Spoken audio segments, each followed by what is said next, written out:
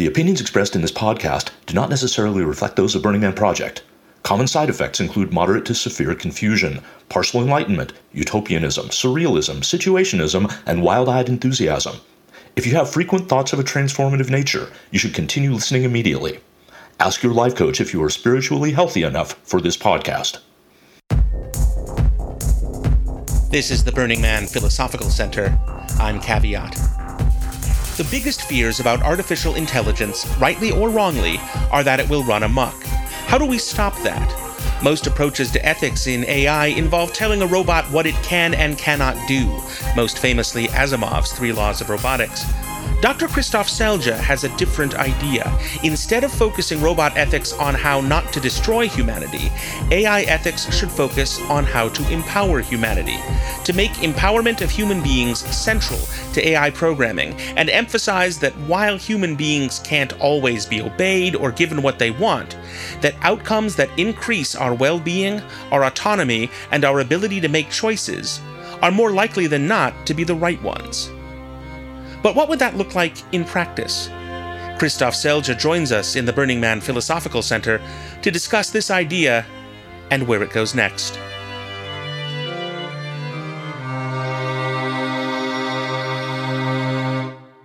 Why aren't the 3 laws of robotics or something like them sufficient to work with AI? What don't they achieve? What don't they prevent? Why do we need to look beyond them?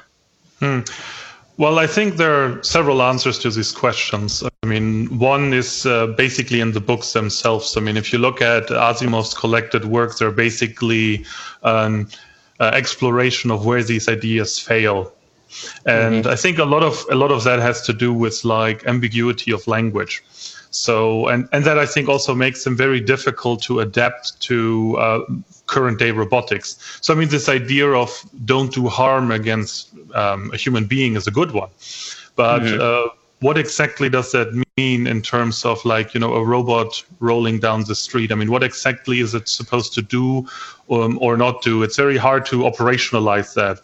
And I mean, or if you want to go further, the second law, which is about like, you know, following instructions. I mean, imagine there's actually a movie where I think an AI is told to protect the Constitution of the United States of America. Now, if you look at like, you know, some Supreme Court cases, even like the smartest legal minds in the United States seem to be split on certain issues on how the Constitution is supposed to be interpreted. So how would the robot solve that? I mean, it's a very difficult thing to do, right? Mm-hmm. So I think these kind of ambiguities make it difficult to kind of just transpose the laws one to one. And another worry that is also present is the whole idea that this whole idea of protecting and providing safety has a very kind of static outlook. So this is actually explored, I think, in iRobot, the movie, where basically the AI decides to lock all the humans away, or puts them in some kind of safe storage, which might not be the outcome we want, but it's kind of consistent with this idea of just keeping harm away. So by kind of flipping this and saying, and this gets a bit more into, let's say, philosophical implications of our approach rather than the pure technical bits, but to basically go and say, well, you want something that empowers you and allows you to like do stuff and supports you, which, you know, part of keeping harm away from you so you can still do things is a valid part of that. But it's not just this idea of like, you know, keeping you safe. It's this idea of, you know, allowing you to do things that, you know, is a more open-ended and, let's say, growth-oriented approach. Mm-hmm. So essentially, if I understand your approach correctly, you are looking for ways to program artificial intelligence to look for opportunities to empower human beings. And empowerment is the key concept here. Is that right? Yes, but I'll have to put in the little caveat here that basically empowerment as a, let's say, language concept and empowerment as we understand it in this information theoretic definitions are not 100% the same thing. Mm-hmm. So it is in many ways a fitting name. But what we are very specifically talking about is the kind of channel capacity from your own actions to your own senses at a later point in time, which we think coincides in many ways with the idea of being empowered.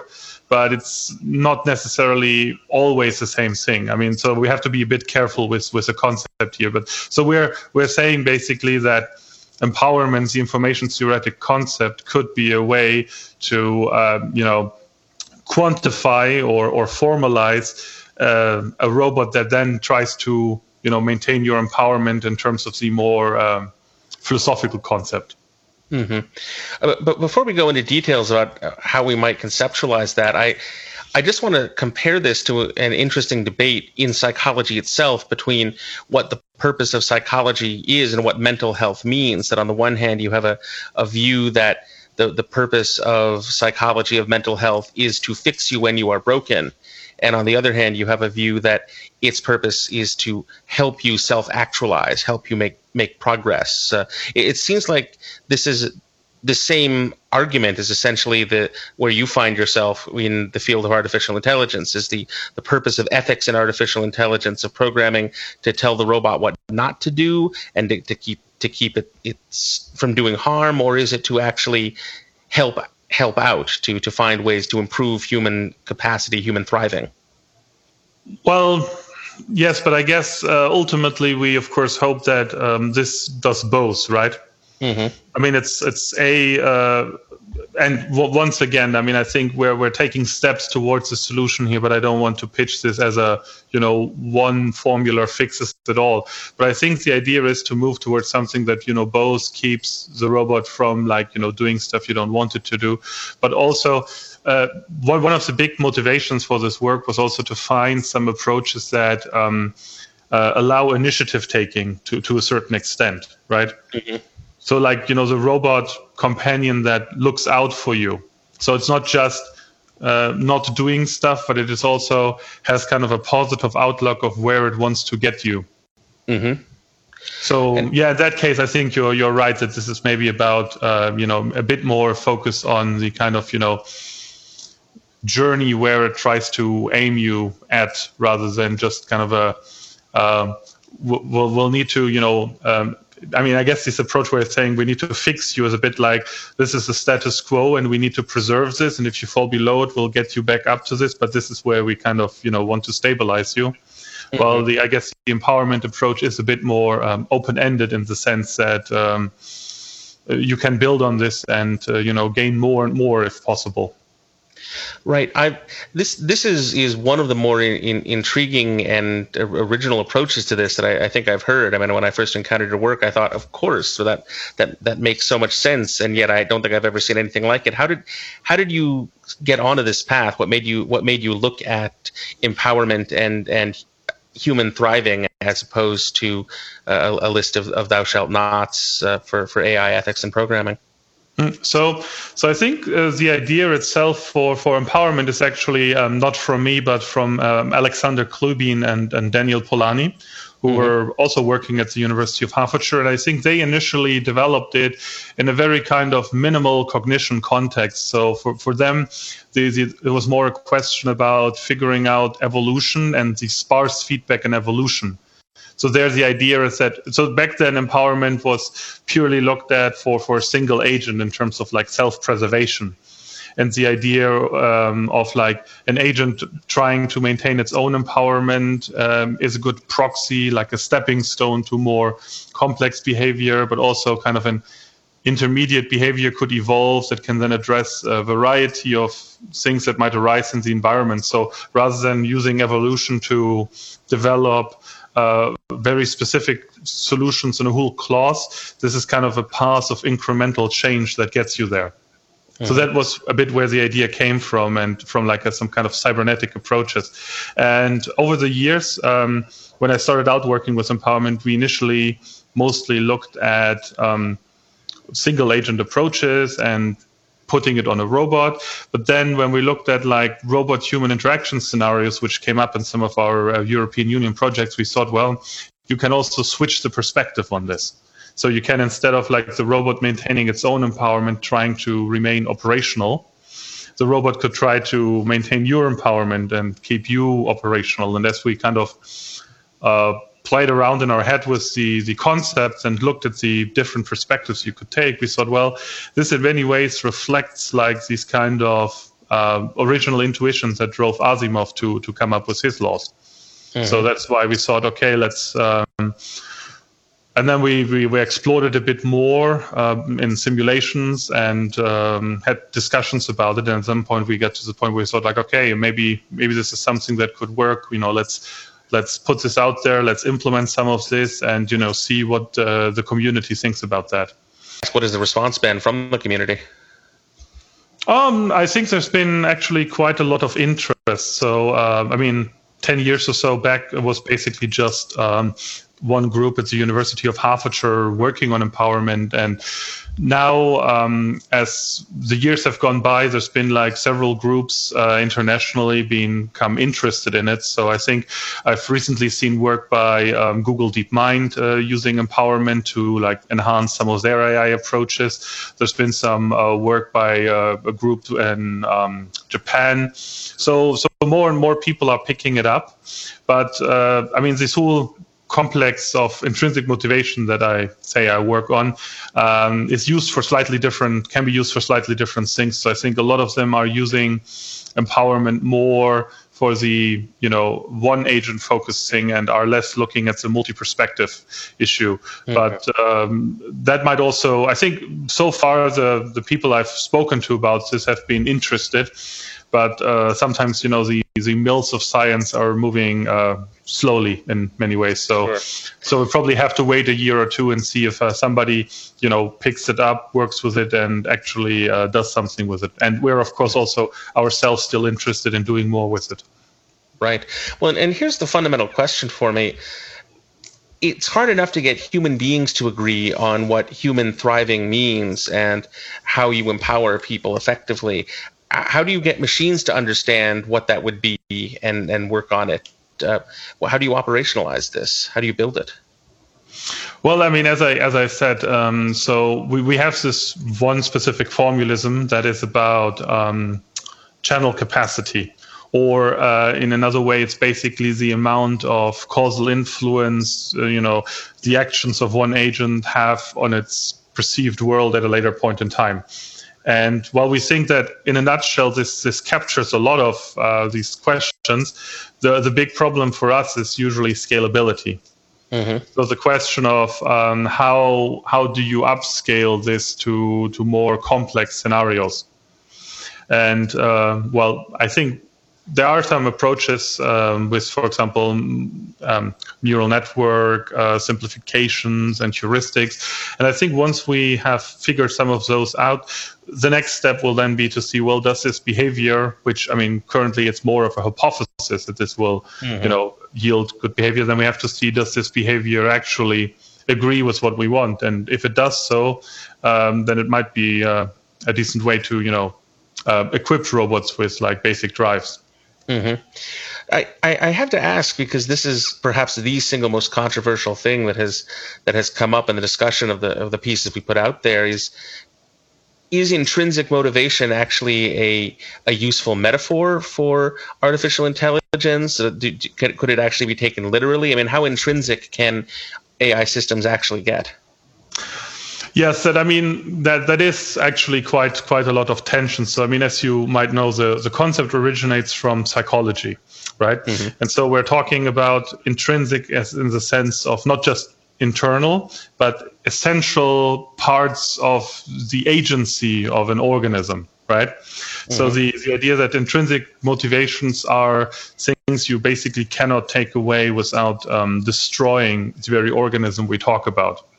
And I've actually worked with a PhD student of mine on questions like, which are like kind of reasonable measures. And there's a lot of people, particularly in the field of activism, asking, okay, what are legitimate intrinsic motivations or legitimate motivational measures? And so a lot of ideas are about tying it back to concepts such as like autopoiesis, the idea of like self-creation or, maintaining your own self in the against constant adversity.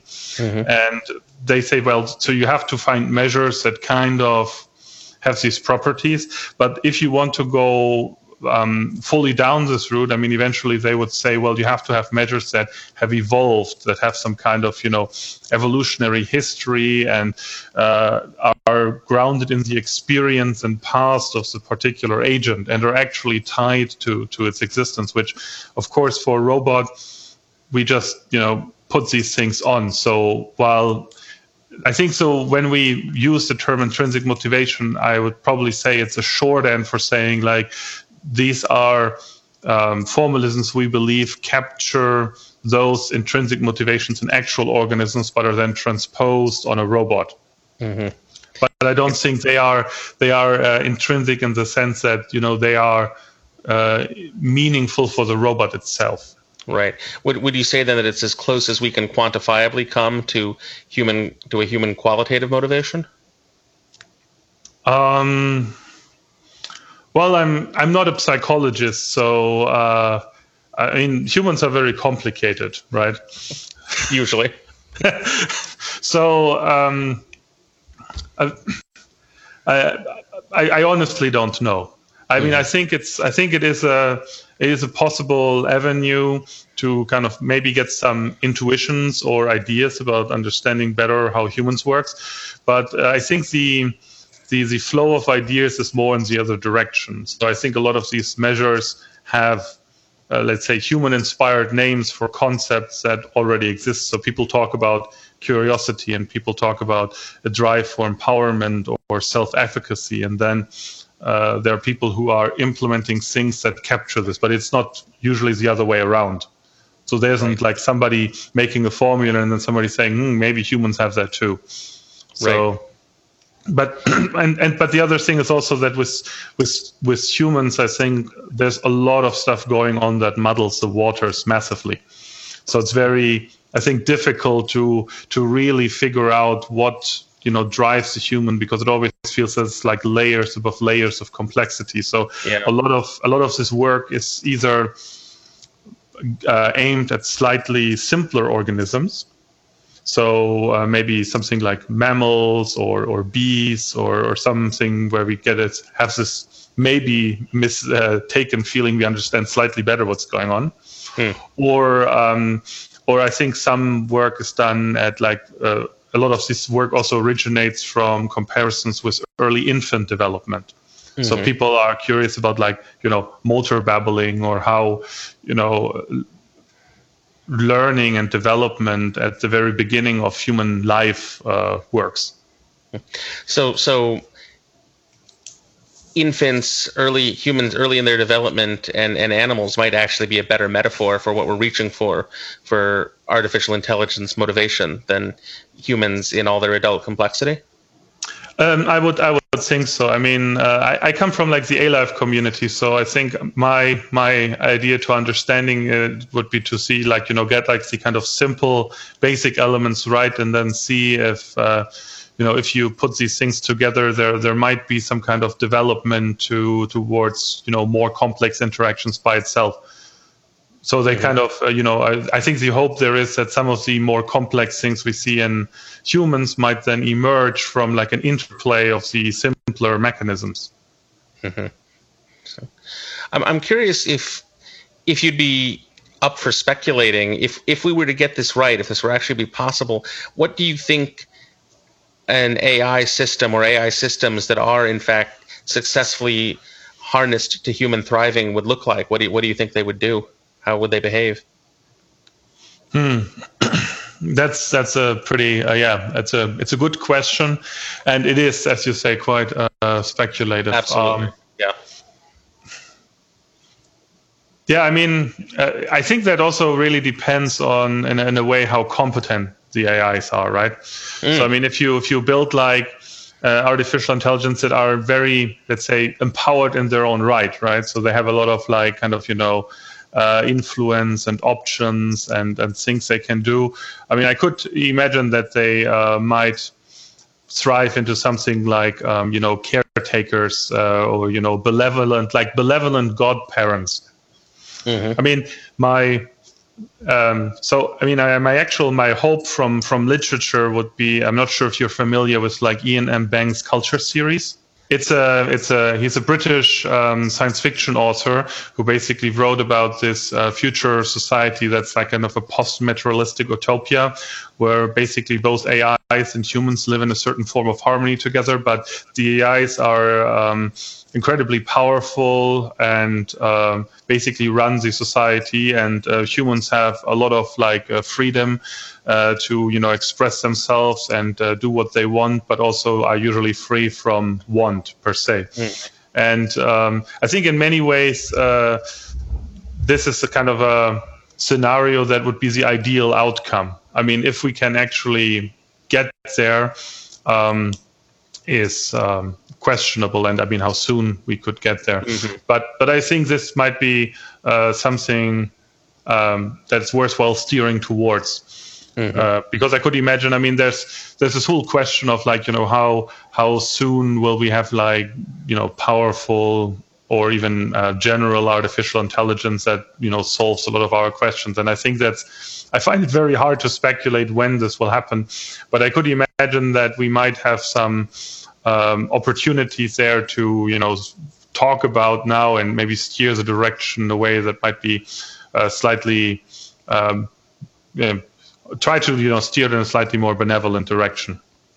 The vision and the almost poetic metaphors that we have now for what this means could have real impacts later. Yes, it could. Yeah. Our final question, I guess: Are you optimistic? Are you pessimistic? What do you, if you were to place a bet, what do you think is going to happen next? I'm actually quite agnostic on this, to be honest. I think honestly it could go either way, and I think that brings us back to this initial point about humans are complicated, and I think their motives are very complicated. And I mean, if we talk about the now, which I mean we should probably also briefly do, there is this whole questions of AIs and robots now, and I think now humans are still 100% responsible for what they do. And I don't think that will change in the near future. So I think it's a lot about how humans use AIs and employ them, and how they use robots and employ them. And there I think you have the whole breadth of human motivation. And I think that can, I mean, I think that will initially work out in many ways like other tools, and I think some of them will be used for benevolent purposes and others will be used for malevolent purposes, and I think that might go on for quite a while. Christoph, thank you so much. I really appreciate it. No worries. And thanks for getting the chance to talk about this.